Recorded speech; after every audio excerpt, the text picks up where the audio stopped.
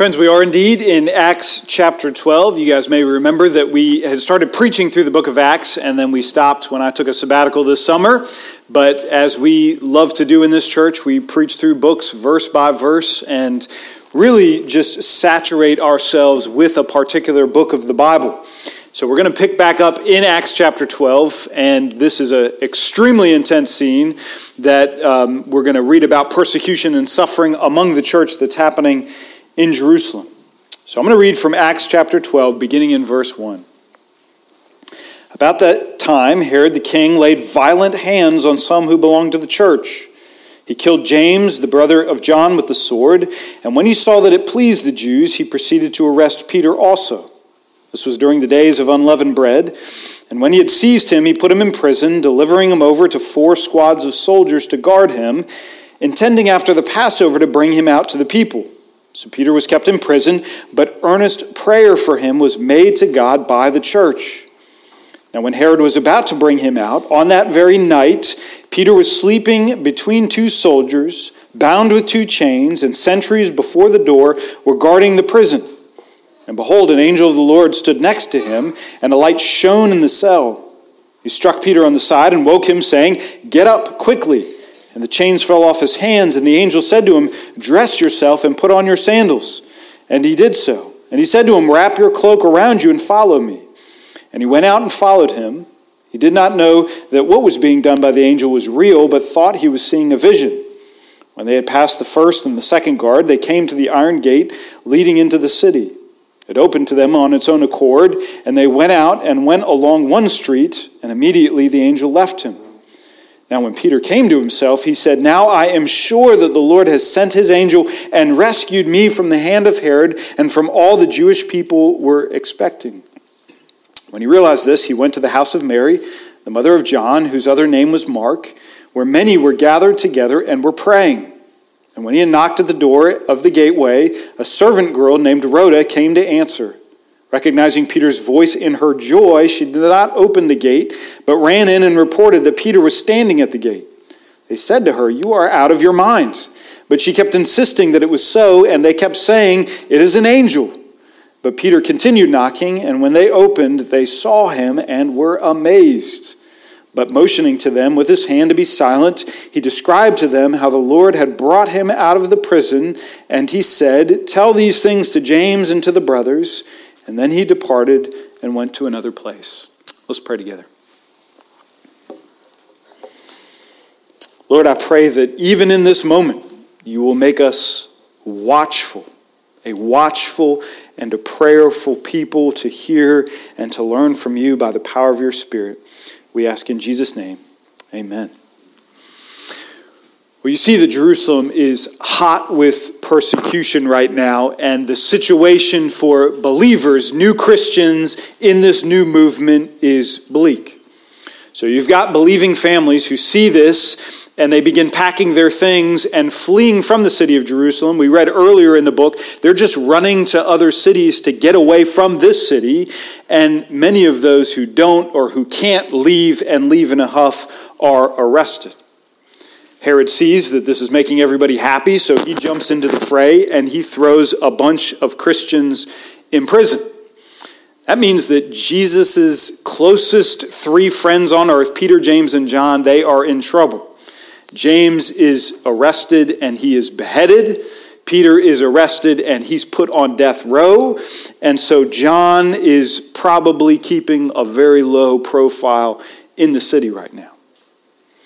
Now, you read about that kind of suffering among saints in our Bibles, and it can't help but make us think about our suffering and what we are experiencing in any given moment in our own story.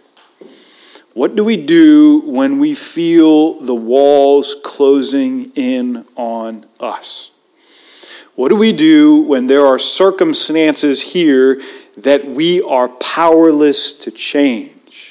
Where do we go with these fears?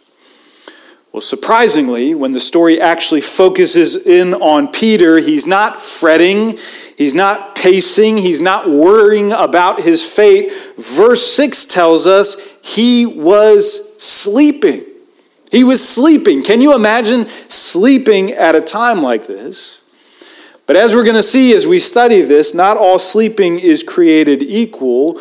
Scripture can use sleep literally and figuratively to illustrate both weakness and strength, sleepy sin and confident trust.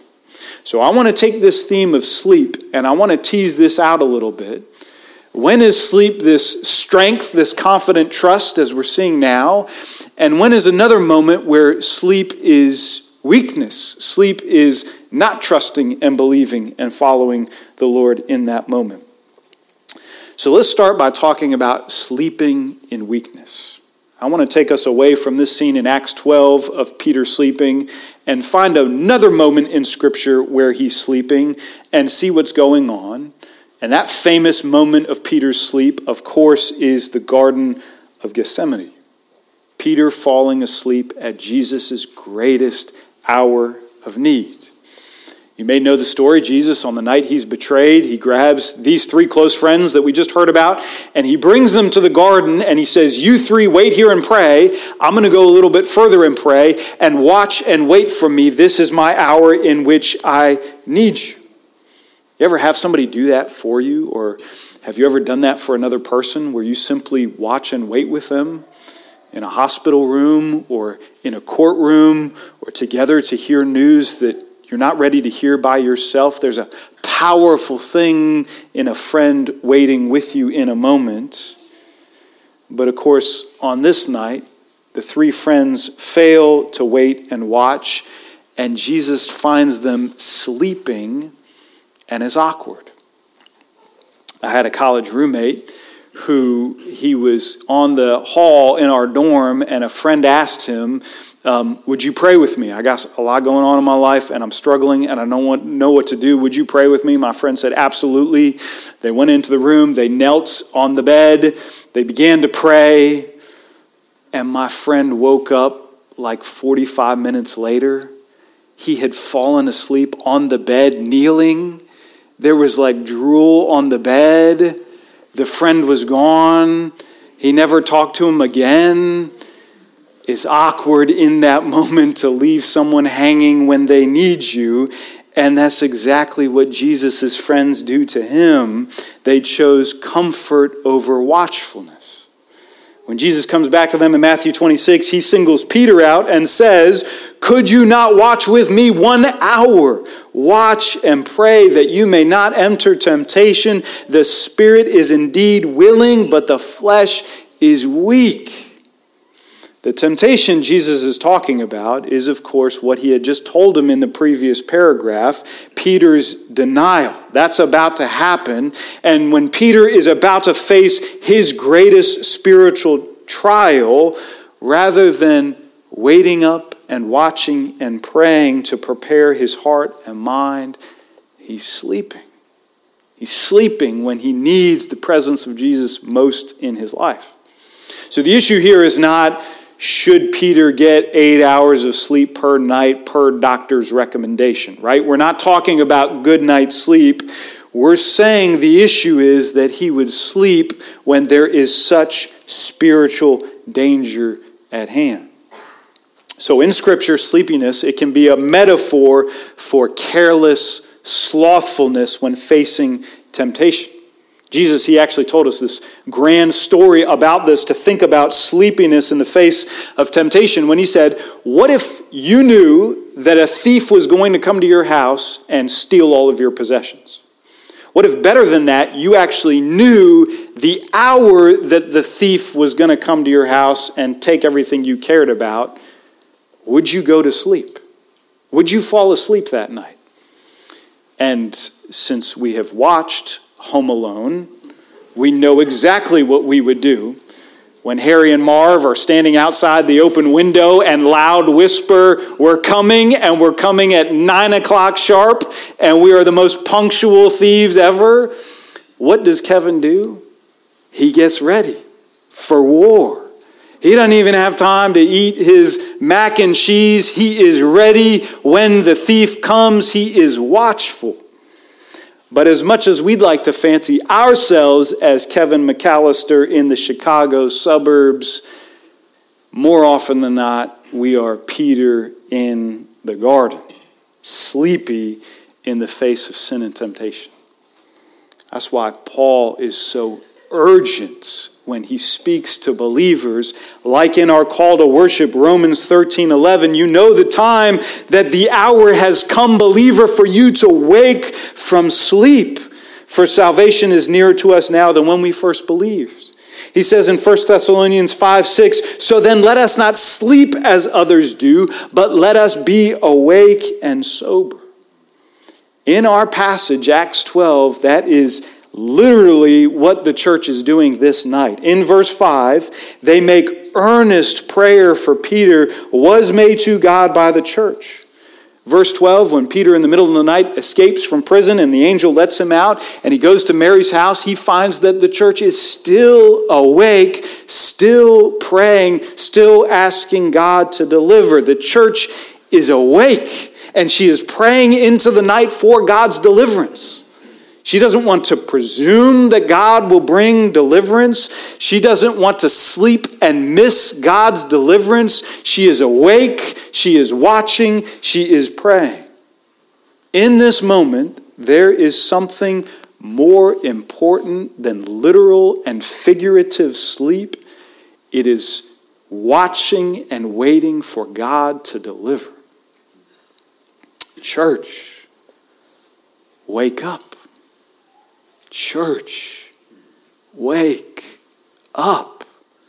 Watch and wait that you might not enter temptation.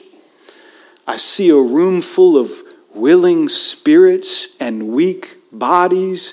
Stay awake, stay sober, and watch for the thief who will take what is yours in the kingdom, and watch and wait for the Savior who will appear. Stay awake. When we saw Peter in the garden, he was sleeping in weakness. He was sleeping in laziness. But we get to watch him sleeping in strength in prison in our passage. There is a right kind of sleep, and there is a right kind of rest to be had for the believer, and that is to sleep and rest in the sovereign hands of God. So when we fast forward to this scene with Peter, funny enough, he's sleeping again, but this time it's different. This time he has a faithful trust in what God is going to do. When you focus in on this passage, it's almost comical because Peter, he's in a terrible situation. He's just been thrown into prison. We said that Jerusalem is ablaze with persecution. One of his dearest friends in the world has just been executed, and he knows that he's next. And so the church is so afraid that she is up praying all night, and Peter, who is supposed to be the fearless leader of the church in Jerusalem, is sleeping. He's asleep. And in fact, he's sleeping so hard that when an angel appears in the middle of the night in bright, shining glory, he doesn't wake up. And the angel, and this is awkward, he actually has to go to wake him up. Like his presence alone didn't just shake him out of sleep. He's got to strike him. And that word there, strike, is not like your mom shaking you and saying it's time for school. That's the same Greek word that Peter does to the servant Malchus when he picks up a sword and strikes him on the ear. The angel is shaking Peter awake. Wake up, something's about to happen. It's funny, but it's beautiful. Because when Peter was sleeping in the garden, it was in weakness. It was this lazy carelessness in the face of temptation. But now when he sleeps in prison, he sleeps in strength. He looks like Jesus sleeping on a boat in the Sea of Galilee when a storm is raging and the disciples are running around because they think they're about to die, and they have to shake Jesus to wake him up. That's what Peter looks like right now. Peter and Jesus rest in the sovereign hands of God. We know this was Peter's mindset. We know that he was looking and waiting even in sleep for the Lord's work because he speaks about God acting with confidence twice in our passage. Look at verse 11. He says, "Now I'm sure the Lord has sent his angel and rescued me from the hands of Herod." Verse 17, he goes to the all-night prayer team and he says, he described to them how the Lord had brought him out of prison. When Peter went to bed in that prison cell, chained between two guards, awaiting a fate that he didn't know what it was going to be, he knew three things that all of us as believers need to know in suffering. That God is good, that God has all power, and there is nothing that our anxious worrying can do about our situation. There is actually a psalm related to sleep, related to each one of those elements. Peter was nursed on the Psalms. He knew this well. Number one, that God has all power. Write down this reference, Psalm 121:4. "Behold, he who keeps Israel will neither slumber nor sleep." Believer, the reason you can go to bed at night is because God doesn't. The reason you can sleep is because God neither slumbers nor sleeps. He has all power to hold us. But number two, God is good. Psalm 4:8. "In peace I will both lie down and sleep, for you alone, O Lord, make me dwell in safety." God is watching, and God has the power to make us dwell in safety. Number three, anxious fretting gets us nothing. Psalm 127:2, "It's in vain that you rise up early and go late to rest, eating the bread of anxious toil, for he gives to his beloved sleep." Now, as somebody who struggles with insomnia and someone who takes medicine to sleep, I've often wrestled with that passage. If he gives to his beloved sleep, why can't I sleep tonight?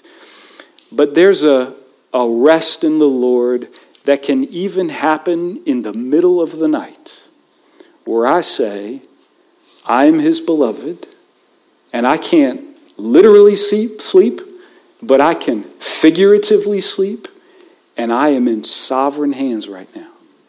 That's the gift of the beloved. Peter knew these things. So what do we do with this? How do we take this? I hope I haven't delved too metaphorically into Peter's sleep life. Some of you are getting dozy just thinking about it, thinking about this Sunday afternoon nap. Am I going to do it in weakness or in strength? But you need to know that there is such a thing as spiritually sleepwalking through our Christian lives. Do you know that? I don't even have to explain what that is. You know what I'm talking about. To have the name of believer, to be filled with the Holy Spirit, to have access to his word, and to spiritually sleepwalk through this life. I know this all too well. We confess this all too well in our confession of sin. It's to tune out the things of God. It's not even to be a flagrant sinner. It's not even to do awful things. It's just to tune out the things of God and live a very material life. Like to numb the anxieties of the day, not with flagrant sin, but with a steady drip of distraction. I don't want to think about what I'm worried about, and I'm not even going to run to the Lord with it. I just want to not think at all. I want to be distracted, and it usually starts with a screen or with a drink or with a purchase, something that can get my mind off of this and onto nothing, and we sleepwalk. Or to coast through events or meetings or relationships throughout the day. Would I even think to stop and pray about coffee with a friend? Or do I just coast through every conversation and every relationship without looking and waiting upon the Lord? Or it's to blindly presume that because God is going to do what God is going to do, because he's so sovereign, he doesn't need me, that there's no reason to watch and to wait and to pray and to sleepwalk through that. To those who sleep in weakness, Scripture says, wake up. Church, wake up. Be alert. Attend to the things of God. There is something here more valuable than sleep or entertainment or distraction. It is the very presence of God himself in our suffering. Church, wake up. We head to Mary's house. We head to the church in these days who are up all night waiting, wrestling, praying, seeking the things of God. But the alternative to sleeping in weakness is not like anxious busyness. It's not like, okay, I don't want to be careless, so I want to be overactive in my Christian life. There is a sense in which it is the right kind of sleeping and trusting. It's sleeping in strength. If I'm growing in my Christian walk to know that God is good and that he has all power and that my anxious striving will not add anything to this situation, then I get to begin to experience God's gift of sleeping in strength, to sleep in God's sovereign hands. Peter understood this reality. He was able to see for himself the sacrifice of God's Son, Jesus. He knew as he followed his Savior and watched his Savior be crucified on his behalf for his salvation, that if God was willing to do this with his Son, how would he not also freely give Peter and freely give us all things? If God was going to shun us, if he was going to leave us hanging when we needed him, when it feels like the walls are pressing in, believer, he would have done that before he saved you. But if he has given you himself in his Son, if he has sealed you to Christ, if you are his and you stand to gain his inheritance, if all that is yours, then actually all other suffering, no matter how significant it feels in the moment, is small compared to that. How will God not also freely give us all things? I don't want to be callous or cavalier about suffering, as my brother Trevor said. I look out in this room and I see deep suffering. Multiple people in this church with cancer. Multiple people who have lost loved ones. Multiple people. Somebody who has experienced suicide in their family. Those who are experiencing addiction. Those who have broken relationships. Those whose marriages might not make it to 2022. I see that suffering, and I tell you, church, if God has given you his Son, if he holds you, you might be James and meet that fateful end in God's sovereign hands, or you might be Peter and meet a different end in God's sovereign hands. But I tell you on the authority of Scripture, many are the afflictions of the righteous, but the Lord delivers us out of them all. Amen. Let's pray together. Lord Jesus, you are our great deliverer. Would you prove yourself so, and would you attend to us in our suffering and in our trials, and show that you are the great deliverer.